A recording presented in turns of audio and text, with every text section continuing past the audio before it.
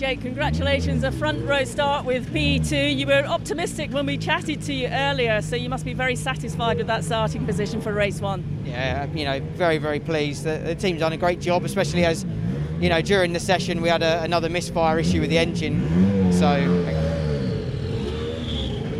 it was really touch and go, to be honest, whether I'd get out and do another run. We'd done the first run and it was okay. We were 6th, I think. But there's definitely a little bit more. I could feel it in the car and in myself. But yeah, it was a miracle really that the boys managed to get it back out. And obviously with just a few minutes to spare, we managed to get back on the road and fire in the P2. So yeah, really pleased. How much did that set you back with that red flag situation, or did it go to your advantage? Well, it came into our advantage in terms of our misfire issue because, in a strange way, we had that when I came in at the end of my first run.